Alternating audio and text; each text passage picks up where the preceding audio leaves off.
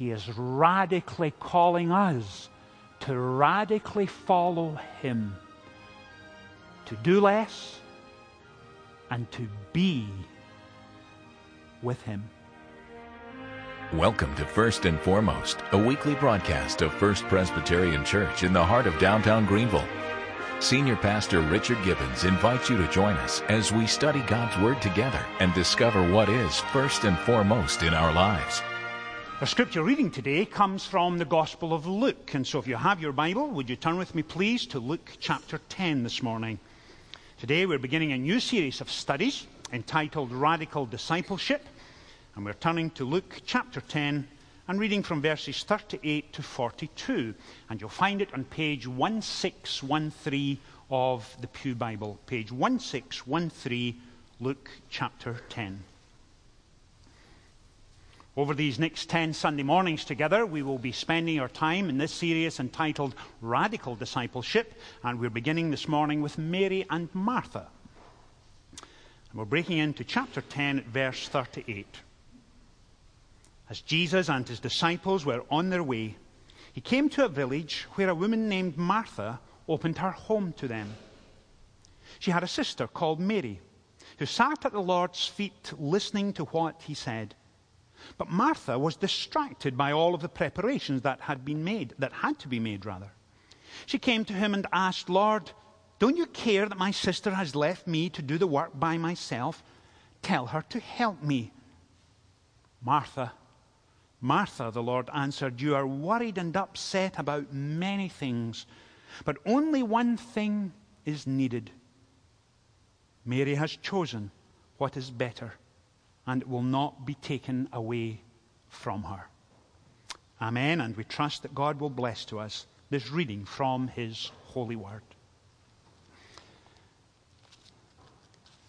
On Easter Monday evening, I received an email from a member in the congregation, which I shared with most of us last Friday in our Fridays at First Church email. And I wanted to read it again this morning as it seemed appropriate to our study. This is a young father writing about his son having tucked his son up in bed on Easter Monday evening. And he writes, "Pastor, tonight as I laid my son down for bed, he asked specifically if we could pray for the preacher. I asked, 'Which preacher?' To which he replied, 'The very old one from Switzerland who sometimes wears a skirt.'" His son goes on to say, "I like his preaching and I hope he doesn't die." I was particularly grateful for that sentence, I have to say. His dad goes on, "After I composed myself, he led us in a very heartfelt plea for your physical and spiritual well-being. And I have to imagine that it warmed the heart of God." And as soon as I read it, of course, I smiled and laughed and thoroughly enjoyed it, and it warmed my heart as well.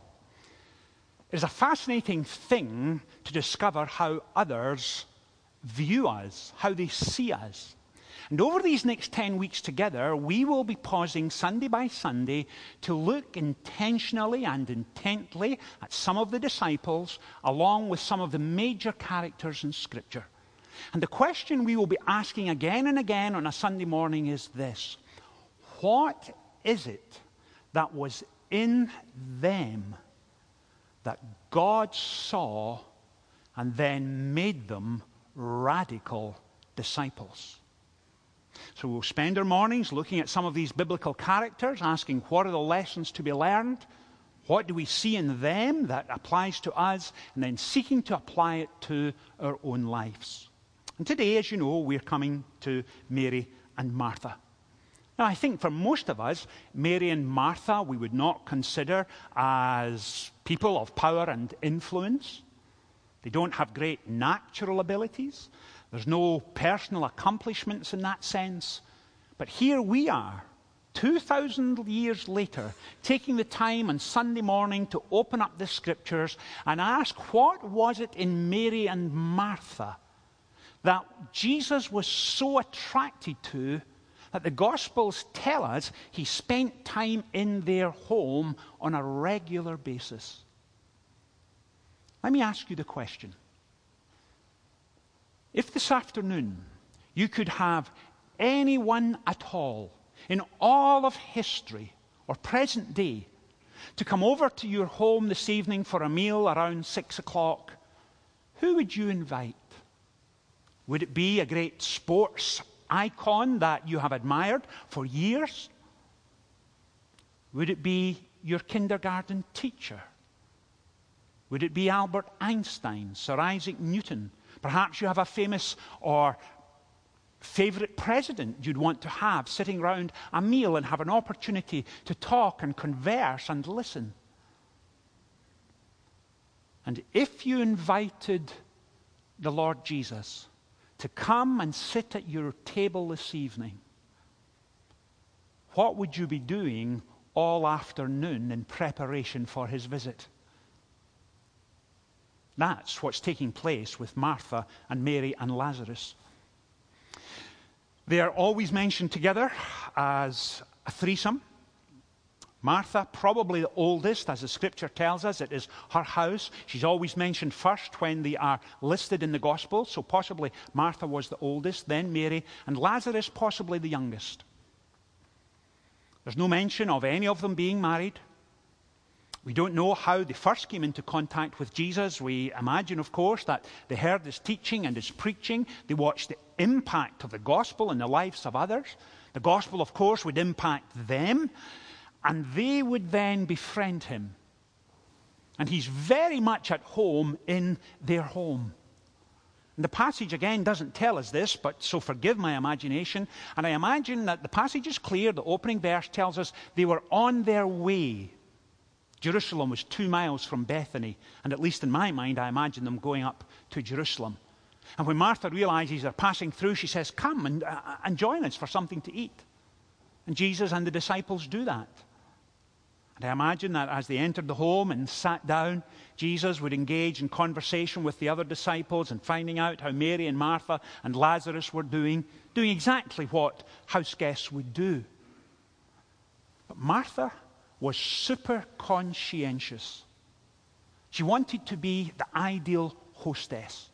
And so she's running back and forward, making the preparations, laying out the table, putting down the silverware and the plates and goblets to drink from. And she's back and forward between the kitchen and the dining area, making sure that everyone's comfortable. Lazarus engaging folks in conversation. And Martha is running back and forward. And Martha strikes me as an A-type personality. If you ever want a job done, if you need someone to supervise a project, ask for Martha. She would have it all laid out. Martha's the kind of individual, if it wasn't on her list, she would do it, then put it on her list so she could then score it off. That's Martha. Intentional, creative, longing to take the initiative. Whenever there's a problem, she seems to step up and seek to deal with it. That's Martha. Busy, focused. That's her character. She probably has been like that most of her days. Perhaps, being oldest in the family, she had no choice. And as this narrative develops, what we also discover is this. That here is Mary sitting close to Jesus. In fact, the passage tells us she was sitting at his feet, listening, intentionally drinking in everything that's said, engaging with the Son of God. And can you imagine what that conversation would be like? Insightful, authoritative, engaging, profound. Wouldn't you want to just sit there and listen and drink it in? And here is Mary. And as the passage goes further, it changes. And notice what comes next. We have this domestic, tranquil scene where all is well, but then we move to verse 40. Martha was distracted by all of the preparations that had to be made, and she came to him and asked, "Lord, don't you care that my sister has left me to do the work by myself? Tell her to help me." Now, what has changed? Martha, who begins with showing a servant's heart, a willingness to serve, a desire to be there and make others comfortable, to take the initiative and make sure that there is enough food and drink on the table and everyone's enjoying the evening. And then she turns. And it does not turn out well for Martha. Her focus, her intent, her motivation and desire was good, helpful. She had a servant's heart. But that focus shifted fairly quickly. And notice what she does. She turns on Jesus. Of all people in the room, she turns on Jesus and she says to him, "Don't you care? Don't you care? Tell her to get up and help me. Each of you can see I am busy running back and forward, and Mary's just sitting there. Tell her to come and help me." What has taken place? Now let me pause for a second and take that situation, bring it forward into the 21st century and seek to apply it to our own lives this morning. I am reasonably convinced, but again, it's more in my imagination than the text of Scripture, that this was an unplanned visit. And when something is unplanned, when a challenge comes our way that we're not expecting and it catches us by surprise, those of us with an A-type personality, our immediate default position is for action. We want to do something. We want to engage. We want to solve the problem. We want to understand what the bottom line is so we can take action. And especially when it catches us unaware. If Martha had known for some weeks that Jesus and the disciples were coming, I think she would have had several meetings with Mary and Lazarus and said, "Now, Mary, when they come, this is your job. You're in the kitchen. You're preparing the salad. I will prepare the main course. Lazarus, you sit at the table, engage in conversation, make sure everyone has something to drink. Now, let's get this going. Remember, they're coming at 6, not 5 after. 6, you've got to be there. Be ready. Lazarus, take their coats." And so that's how I imagine Martha preparing. But Martha was overwhelmed with the pressure and the challenge of seeking to get everything absolutely right for her guest. And that's a good thing. She is so frustrated, so cross, so annoyed, that in fact it overwhelms her. And she doesn't say, "Mary, can you come and help me in the kitchen for a second?" Or, "Mary, I need your help," or, "Can I have a word with you?" And pull her off into the kitchen and say, "What on earth are you doing? I need your help. This place is falling apart. And you're sitting there, you're doing nothing. Come on." But that doesn't happen. She becomes so frustrated it just boils over, and she says to her, in fact, not to her, but to Jesus, "Don't you care?" Now let's come back to the 21st century again. When we find ourselves in a situation when we are caught off guard, when we are unprepared, when we are utterly surprised, that is when, most often, our real character comes to the surface. And Martha was so busy doing, she was forgetting to be. Let me say that again. Martha was so busy doing, she was forgetting to be. She wanted the best. She wanted to be the perfect hostess. She wanted an experience that would be memorable. But Mary wanted to sit at the Lord's feet and drink in everything he said.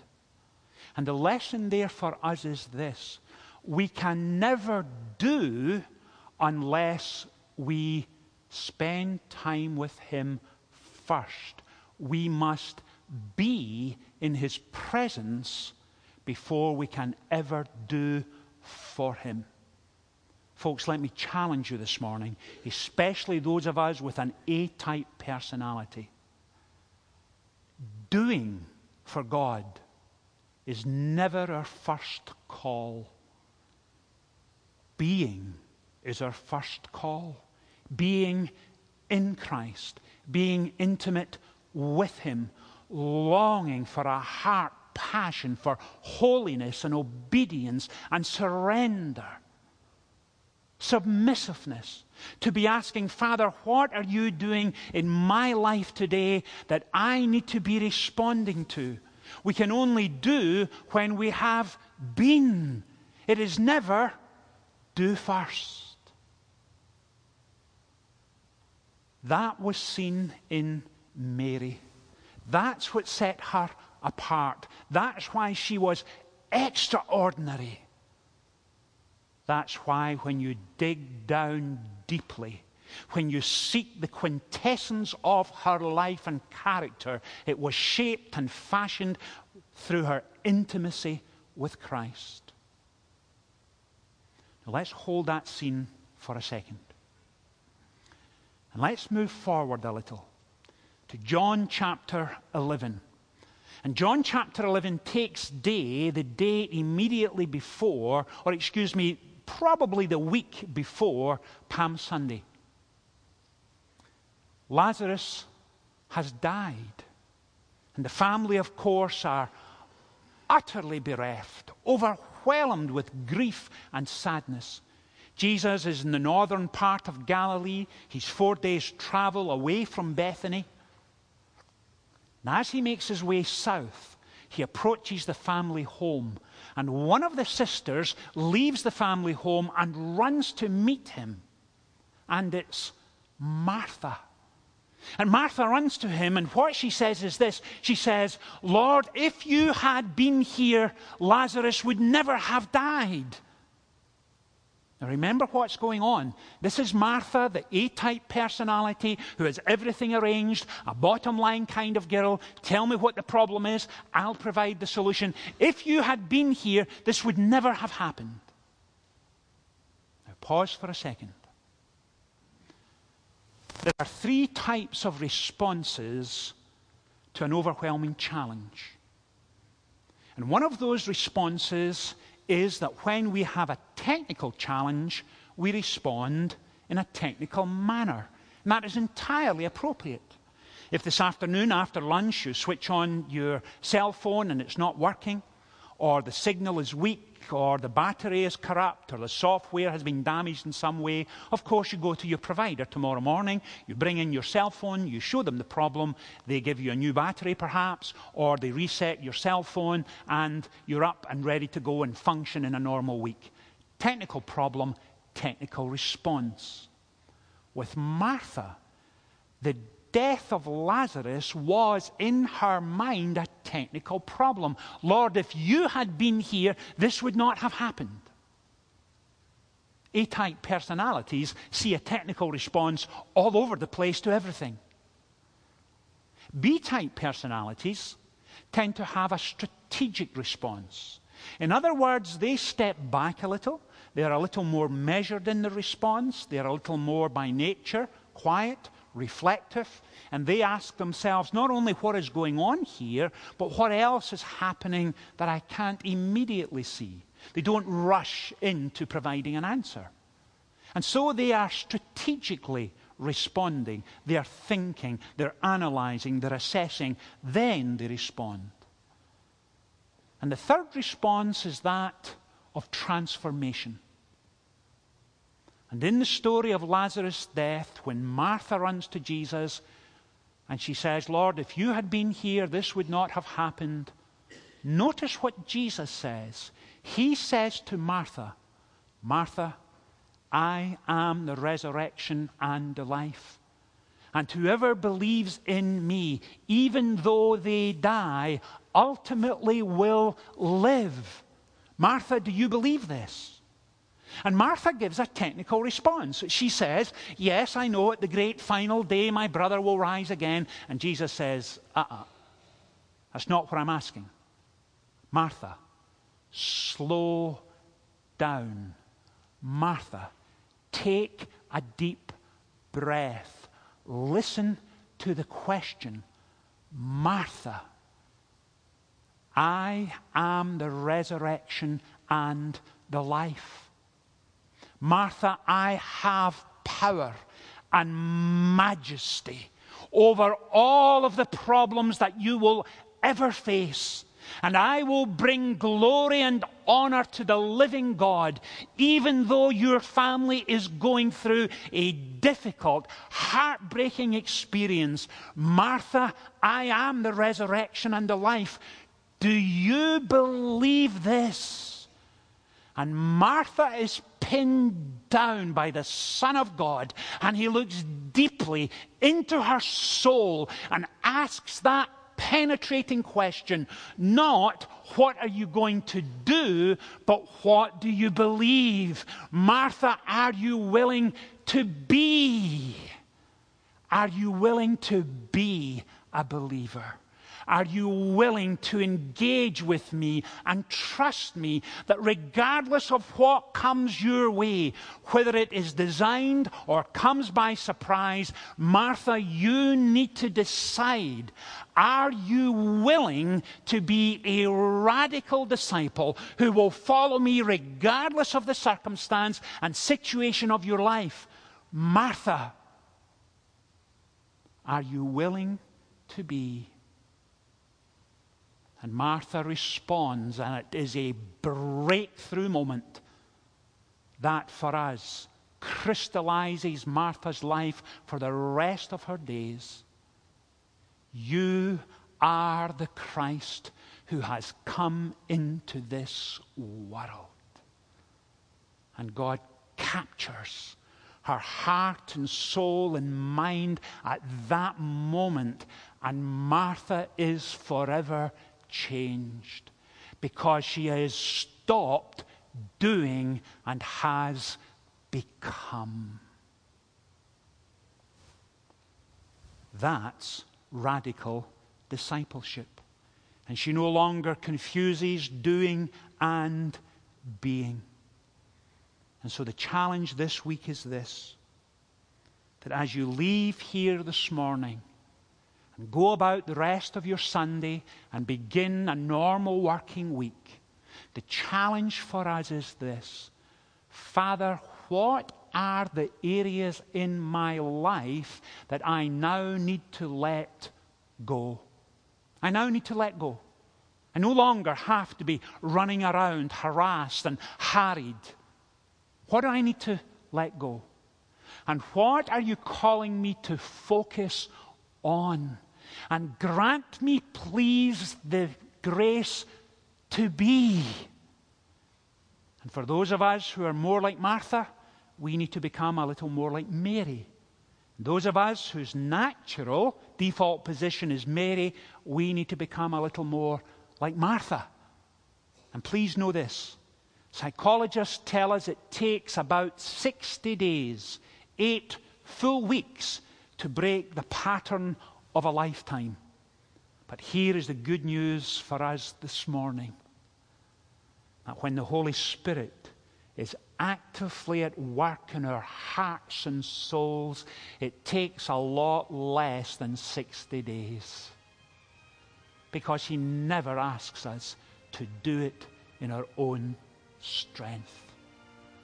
And so this morning as we leave, He is radically calling us to radically follow Him, to do less and to be with Him. Let's pray together. Father, thank you for this incredible passage of Scripture. Thank you for the lessons we have learned this morning of what it means to be in Christ, to be listening to you, to be attentive and intentional in our walk with you.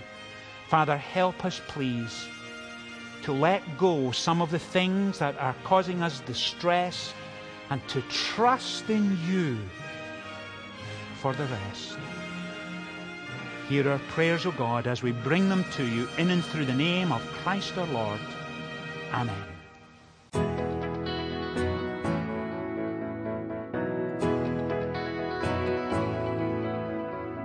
Hi, My name is Richard Gibbons. I'm one of the pastors here at First Presbyterian. If you are wondering what First Presbyterian Church is like, one of the things you will discover is that each time you come, you will receive a very warm welcome. I have the pleasure of assisting with a number of ministries here at this church. I teach 5 new member classes a year, also help to lead mission trips to the Dominican Republic, and we at this church do a number of things that impact our community. It's a wonderful place to serve. It's a wonderful place to belong. My main responsibilities include family ministries, which is marriage, men's ministry, and young adults. I also have the joy of serving the night worship service. My passion here at the church is to point others to the love and grace found in Jesus Christ. My particular job is in education, whether it's adult education or youth or children. I have something to do with it and would love to talk with you at any time about the things that you can learn from the Bible in our education courses here at First Presbyterian Church. Congregational care covers a lot of ground in a church like ours. Essentially, we believe that the mission of the church is to care for one another as well as to outreach in the community. So our desire is to provide for the spiritual, emotional, and physical care of the members of our congregation and extend that also to the needs of our community. I'm Tina Jones. I'm the director of the children's ministry here at First Presbyterian. Scripture says, "Train up a child in the way he should go, and when he is old, he will not depart from it." We have a very vibrant children's ministry. When you come on a Sunday morning, your children have not just child care, we also offer ministry. One of the amazing things about First Presbyterian is our location. We're situated at the heart of Greenville, a growing and vibrant city. Everything from children's ministry and youth ministry to prayer ministry, and being very active in the community gives us an opportunity to spread and share the love of Christ. If you are looking for a Sunday morning experience that is engaging, vibrant, and life-transforming, please come and join us.